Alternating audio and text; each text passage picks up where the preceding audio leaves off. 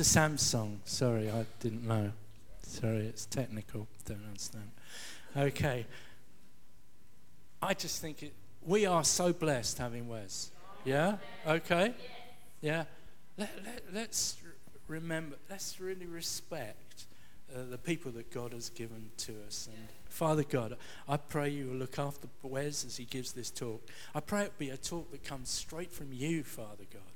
A talk that you want us to have. And I pray that every heart will be open to what you have to say this morning. In Jesus' name, amen. Go, Wes. Thank you, Bob. Morning, everyone.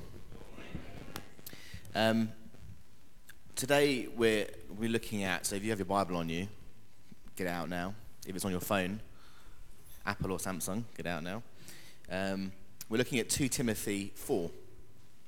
And actually, 2 Timothy 3 and 2 Timothy 4 are two passages in the Bible that I've always disliked reading, typically, because I found them quite challenging.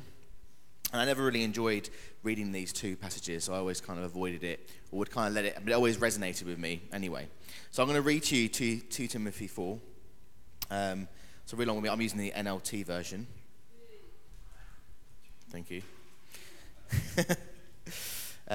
So it says, I solemnly urge you in the presence of God and Christ Jesus, who will someday judge the living and the dead when he comes to set up his kingdom. Preach the word of God. Be prepared whether the time is favorable or not.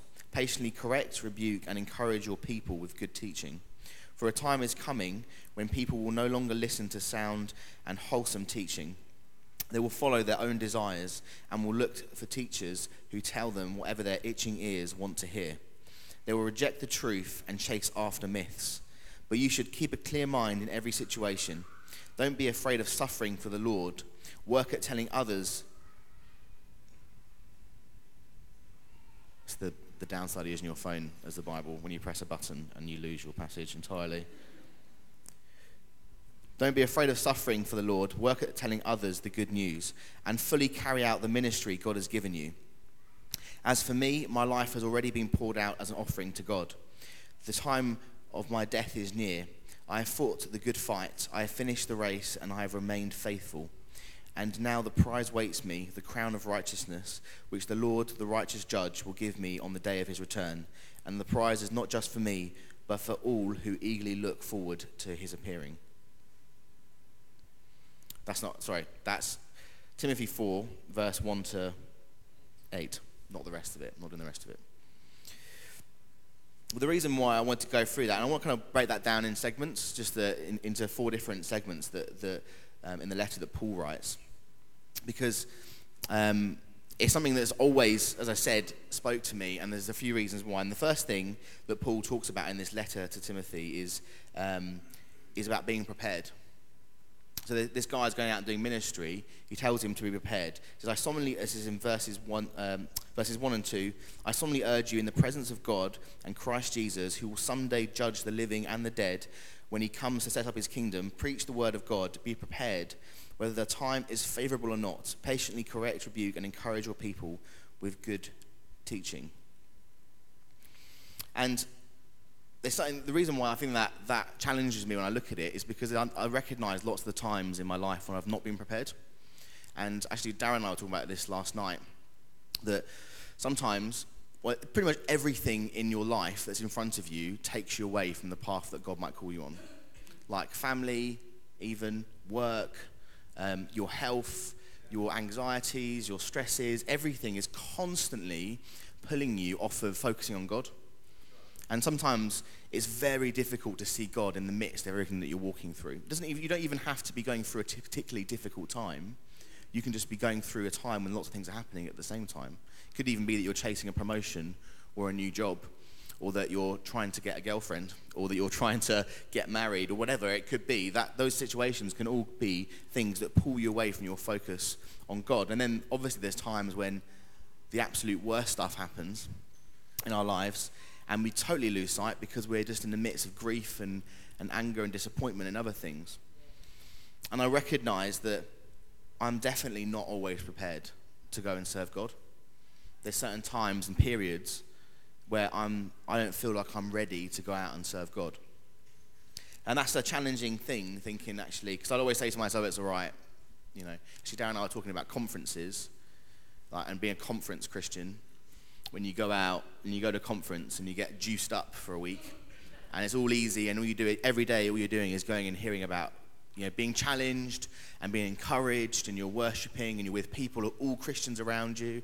All your conversations are about good things, and everyone tries to talk about good things because everyone's nervous about offending anyone else. So and it's just this bubble where you are pumped up and ready to go out and serve God, and then you get out into the real world, and very quickly you go back to your old ways and your old paths, and you're not quite as prepared as you were, because when you left the conference, you could have done anything God asked you to do because you were filled to the brim with spending time with God.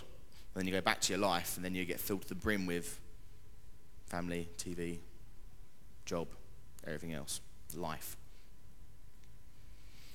But in this letter, he says, regardless of your circumstances, regardless of what's going on, you need to be prepared. If you're going to go out and minister, you need to be prepared at any moment to serve and preach.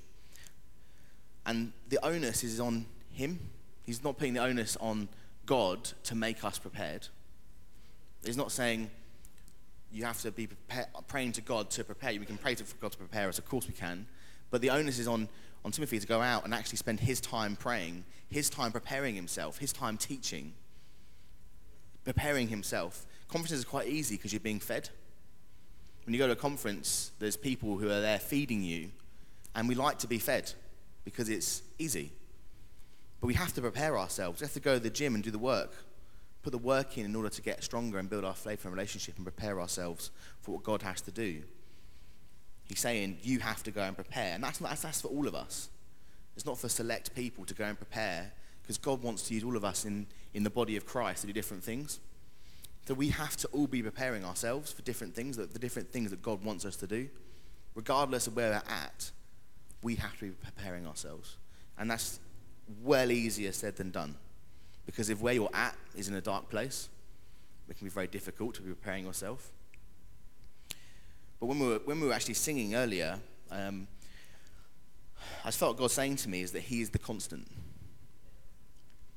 Because when we look at our relationship with God and we feel unprepared and we feel distant and we feel like God is a million miles away from us, does anyone ever feel like that, ever? It's not the fact that God's moved away from us. It's the fact that we've typically moved away from God. And we put all those things between him and us. Because God's not moving. He is the one constant, the one thing. He's chasing those walls down. He's trying to break those lies down, chasing after us. He's waiting for that relationship with us, that time with us. But it's us that moves away from him. All those other things in our life, sometimes proper legitimate stuff. Sometimes it's just desires and things that we want and temptation. But things, we are not the constant, we're the moving one. So we ask God, where are you? But really, we should be asking ourselves, where are we? We need to be prepared. It's our responsibility. We can't let other people just feed us. We have to be building and preparing ourselves for the things that God wants to do. And Paul carries on. The second point I want to look at was this itching ears point. And Larry mentioned to me earlier that there's another translation that says, what was it? Tickled ears. Tickling ears. And it says, for a time is coming when people will no longer listen to sound and wholesome teaching. They will follow their own desires and will look for teachers who will tell them whatever their itching ears want to hear. They will reject the truth and chase after myths. And that particularly was always spoke to me for two reasons why. One is I speak at church. I don't want to ever be the person that's speaking at church to scratch some itches, you know. And genuinely it's a temptation, because there's things that I can read in the Bible that are easy to talk about, and the things that I read in the Bible that are difficult to talk about. But both are the truth. Some are easier to take than others. So that's one of the things that has always challenged me, that the responsibility I have to speak, or anyone who speaks at church or does any sort of leading, any sort of teaching at all, there is a massive responsibility that we're there to tell the truth and teach and equip and those things. We're not there just to say things to make people feel good. Sometimes things in the Bible will just make you feel good. But there are times when it's just challenging because you recognize you're so far off the path that the Bible is saying where you should be. The other thing is, how many times, or do you, or do I, ever have things we read in the Bible that we don't agree with? And rather than be obedient to what the Bible is saying or something, we'd rather spend a long time looking for someone who talks about it in a different way, who translates that thing in a way that scratches that itch. It's okay for me to continue doing what I'm doing in my life because this person said it's okay. So I'm going to follow this person's teaching because they're scratching that itch. They're tickling that itch. It's pleasurable to me. It's a good thing. I like it. I don't want to hear that it's not okay for me to carry on doing this thing in my life that's wrong. I want you to tell me that it's okay and that I'm okay and I'm good and God still loves me and God does still love you, but what you're doing is wrong and that itch ain't going to get scratched. Does anyone relate to that? Having that in the Bible when they read things and they want to find someone who tells it otherwise? And the theologians, like my dad, is extremely theological. Like, he is next level smart. He's better than Google. He talks to my dad and say, "What's this Bible verse?" And he's like, "Oh, that's 2 James 3. And he's like, "Oh, shut up, Dad. That's not even a thing, is it?" No, it's not even a thing, see? Me and my dad are on different levels. I knew it wasn't real. 2 James. Oh, dear. But my brother as well, he went to my brother, God, I always keep talking about my brother when I speak at the moment, but he was not a very academic person. He ended up going to Oxford to do a master's in theology because God called him into ministry and his whole life turned around. They did totally different. And both of them are really well theologically studied and read, and they're very, very switched on and smart. But what's really interesting is students who study theology find it very difficult because they're constantly being pulled from different opinions and interpretations of the Bible. And there's some people, there's little things that aren't what you say salvation issues, so little things that don't necessarily mean you're not or not going to go to heaven. And there's other things that are really serious that some people say, if you don't do this, then you're not going to go to heaven. And some people do this, and they come out battered and torn apart from learning at a Bible college because they're hearing everyone's interpretations of what the Bible is saying. And it's a bit of a minefield. And if you have itchy ears and you're feeling challenged about something, there is someone out there who will make you feel better because they will tell you what you want to hear about your situation. And Paul is warning us about that. He's saying, for the time is coming when people will no longer listen to sound and wholesome teaching. They will follow their own desires and will look for teachers who will tell them whatever their itching ears want to hear. And they will reject the truth and chase after myths. So it's not even the fact that you can go and get your ears itched, but that will cause you to turn away from the truth. And it's tempting to do that. I've read things in the Bible that I've really struggled with, and I don't necessarily even agree with. But I want to be obedient to what God's saying because sometimes it's black and white. You know what I mean? It's very, very clear what God is saying. And the temptation is when it's challenging to our lifestyle or our opinions or our belief system or our culture to go and find someone who says it's okay. But the Bible tells us it's not good to do that. We have to listen to sound and wholesome teaching. And my promise to you is in any time I'm speaking, I'm going to do my utmost best to speak what I think is the truth and not what's going to itch ears. But I'm saying that, I mean, if I do that and sometimes even you don't agree with that, I've had it when people said things to me and I've not agreed with it at the time because it's too challenging. It's not always nice to hear those things sometimes, being real. But I think the Bible is pretty clear. We need to be speaking about the truth, and not itching any scratches just because we want to scratch them.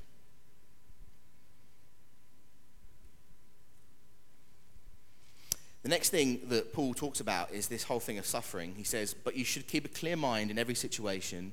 Don't be afraid of suffering for the Lord's work at telling others the good news. I copied and pasted that from the Bible and it's not worked out well. Hang on. But you should keep a clear mind in every situation. Don't be afraid of suffering for the Lord. Work at telling others the good news and fully carry out the ministry God has given to you. And I've spoken about suffering before at church because it's a concept that's a bit weird to us, because we talk about God loving us and God protecting us and caring for us, yet we still suffer. And there's still pain going on, and we have all these things. And actually, suffering's a promise in the Bible. And actually, in 2 Timothy 3, Paul writes, "Yes, and everyone who wants to live a godly life in Christ Jesus will suffer persecution. But evil people and impostors will flourish. They will deceive others and will themselves be deceived. But you must remain faithful to the things you have been taught. You know they are true, for you know you can trust those who taught you." And Paul was talking about, Paul was writing these letters from jail. So he's suffering. He's a person who suffered. So he's in prison for his faith and things he's done. So Paul is writing other people about faith from a really bad position, being in jail. And Paul is talking about the fact that when we serve God, we will suffer sometimes. And it's a really difficult thing to read. This is why I don't like reading this Bible thing, because it's challenging, because it says that, one, we're responsible to prepare ourselves. We've got to be praying, fasting, getting ready, and changing our lifestyle and getting prepared for whatever God calls us into. Two, we have to listen to sound teaching, even those ones that challenge us, and we ain't be scratching ears. And people you're talking to might not like what you're saying because you're not scratching an itch for them. And then number 3 is, and you're going to suffer after all that as well. You're going to be suffering for God's work. I was like, great. This is a great part of the Bible to read. Brilliant. And what's interesting in 2 Timothy 3, when he says, but evil people and impostors will flourish, they will deceive others and will themselves be deceived. You know when you're doing the right thing? Because sometimes there is the right thing and then the wrong thing, right? And you're doing the right thing, and then you see the person who's done the wrong thing, succeed in life and flourish and make lots of money, or do this thing that you really wanted to do, and they have this really great life. And you sit there and you look at them oh, I did the right thing. And you're the bad person here, and you're going around succeeding and doing well by lying to other people and by winning that way. But it says that they're deceiving themselves. Yeah. And we have to remain faithful. We may never, ever see the result of that person's situation, but we don't have to see that. It tells us we have to be faithful and know that God is just, and actually not even praying for that person to have their comeuppance,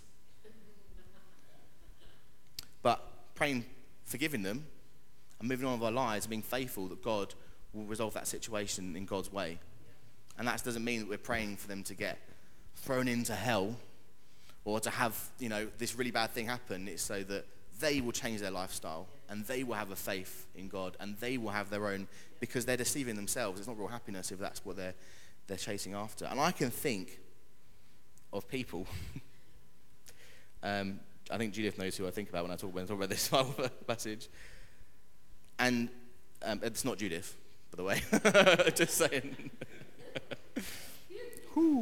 It's about to be an awkward message. But I can think about people who I know, who I've tried to be consistent and good and do what I feel God's telling me to do, and still that person treated me differently, but also succeeded so much in their life. From an outside perspective, I saw that success continually happen in their life, and that is frustrating. And it's also difficult to understand sometimes why that happens, but we'll be faithful that God, and actually praying for that person and saying, God, I pray, also firstly I can forgive them, but also that they will change their ways, and they will have a meeting with you on this situation. You will turn it around in God's way.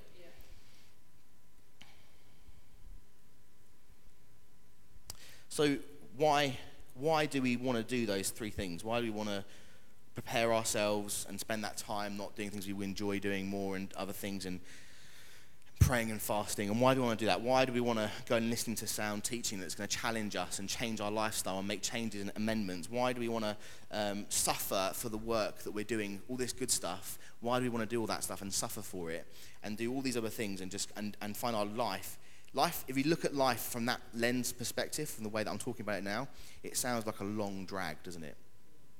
It sounds like a long journey. It sounds a bit like carrying a cross.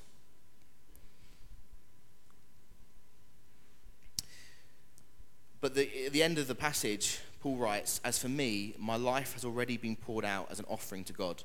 The time of my death is near. I have fought the good fight. I have finished the race, and I have remained faithful. And now the prize awaits me, the crown of righteousness, which the Lord, the righteous judge, will give me on the day of his return. And the prize is not just for me, but for all those who eagerly look forward to his appearing." That's what I want to be able to say at the end of my life. I fought the good fight. I did the long journey. I did the things I felt God was telling me to do. I spoke truthfully and I preached truthfully. I prepared myself. I gave up my own time to go and really invest in my relationship with God. And I suffered and I faithfully endured the suffering. I didn't lose sight of God in that. And now I'm going to live my reward. That's what I want to say at the end of my life, at the end of my journey. Because at the end of all this stuff, this life that we're living now, there's heaven. And it almost sounds cheesy saying it in 2020, heaven and hell. But there's heaven, there's life, and there's death. Life and death. Sunday, preaching your relationship with God is life and death. And after all this stuff that Paul went through, he was looking forward to life after death. That's what he was looking forward to. And he was telling the next generation and trying to prepare them for the challenges that he has no doubt faced. That you need to be prepared. Don't ever lose sight. Don't ever stop preparing yourself for the ministry that God has called you. That is your most priority, relationship with God. Prepare yourself. Build that relationship. Be ready. Tell the truth, regardless of what culture tells you to say about situations. Tell the truth, and people aren't going to like that, and that's going to hurt. But tell the truth. And then also, endure that suffering faithfully. Ignore the fact that people around you are succeeding who shouldn't be, and keep on fighting the good fight and have faith in God's love over that situation. And then at the end of that journey, you'll have fought the good fight, you'll have run the long race, you've done the good journey, and you'll have life at the end of it.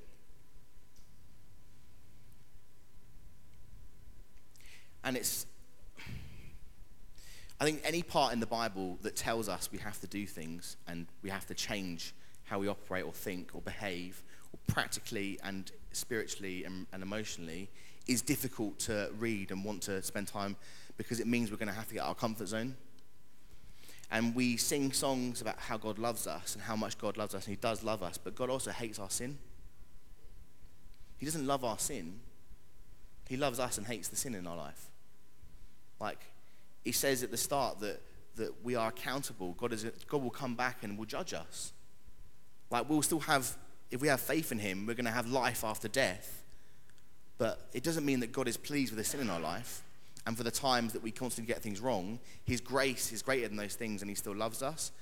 But it doesn't mean that we can just sit in our loins and allow life to take us where it takes us. And the reason why I say that is because I've seen it, I've done it, and I've had it said to me when I feel guilty about a situation, and I've spoken to someone about it, and they say, "Oh, it's okay. You know, God loves you, and God does love me." But no, it's not okay.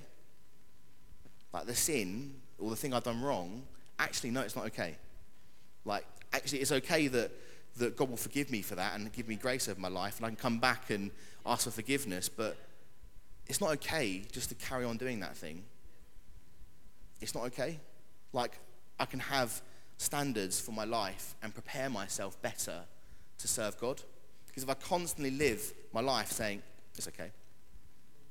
It's all right, I did that, but it's okay. You know, God loves me, God gives me grace." Or, you know, before I die, I'll say sorry to God, and then I'll get in heaven quickly at the last slip moment. It's not okay. Like, sometimes when we feel guilty for a reason. And we have to make changes. And I've got things in my life I have to change. And they're not okay. And I know they're not okay. I know God doesn't like them. I know God loves me, but I know God doesn't like those things in my life that I have to change. And that's for all of you as well. God loves you, but there's things in your life that he wants you to change. We have to prepare ourselves and living life preparing to suffer for him. getting out our comfort zone and doing those things.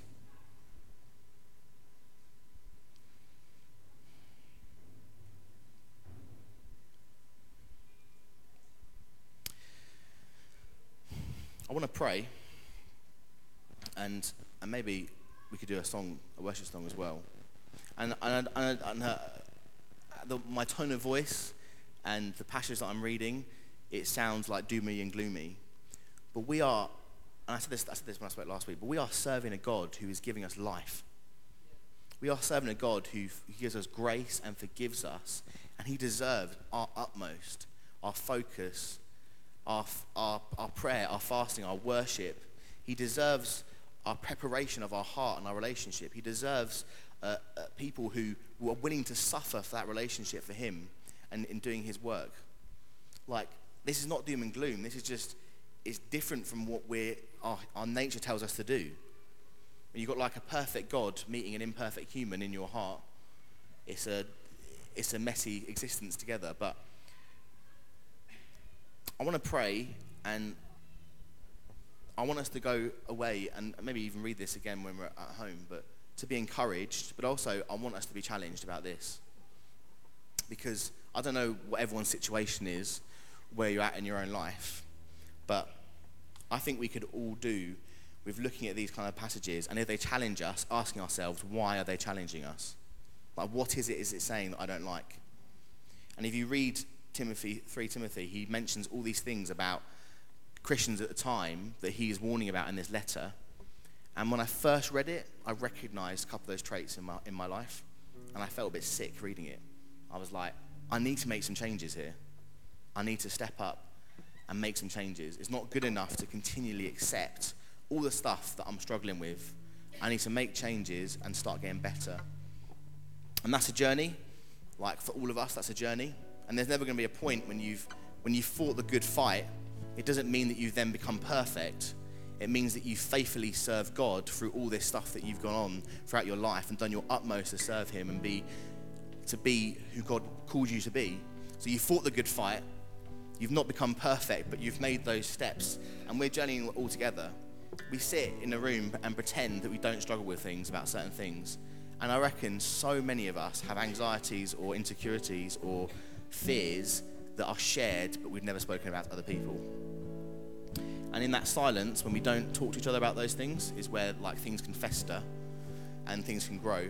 So I'm gonna pray. We're gonna sing a song, and I say it every week. But please talk to someone. Like, come and talk to me, or be accountable to someone. Have a person you can speak to about these things, because I want to make sure that we don't just speak on a Sunday and we go home on a Monday and that's it.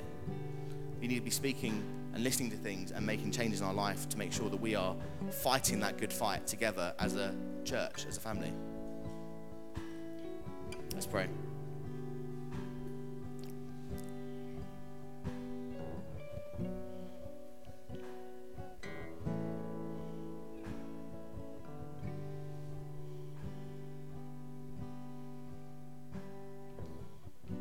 God, we thank you, Lord, that you love us so much that you sent your only Son to die for us on a cross.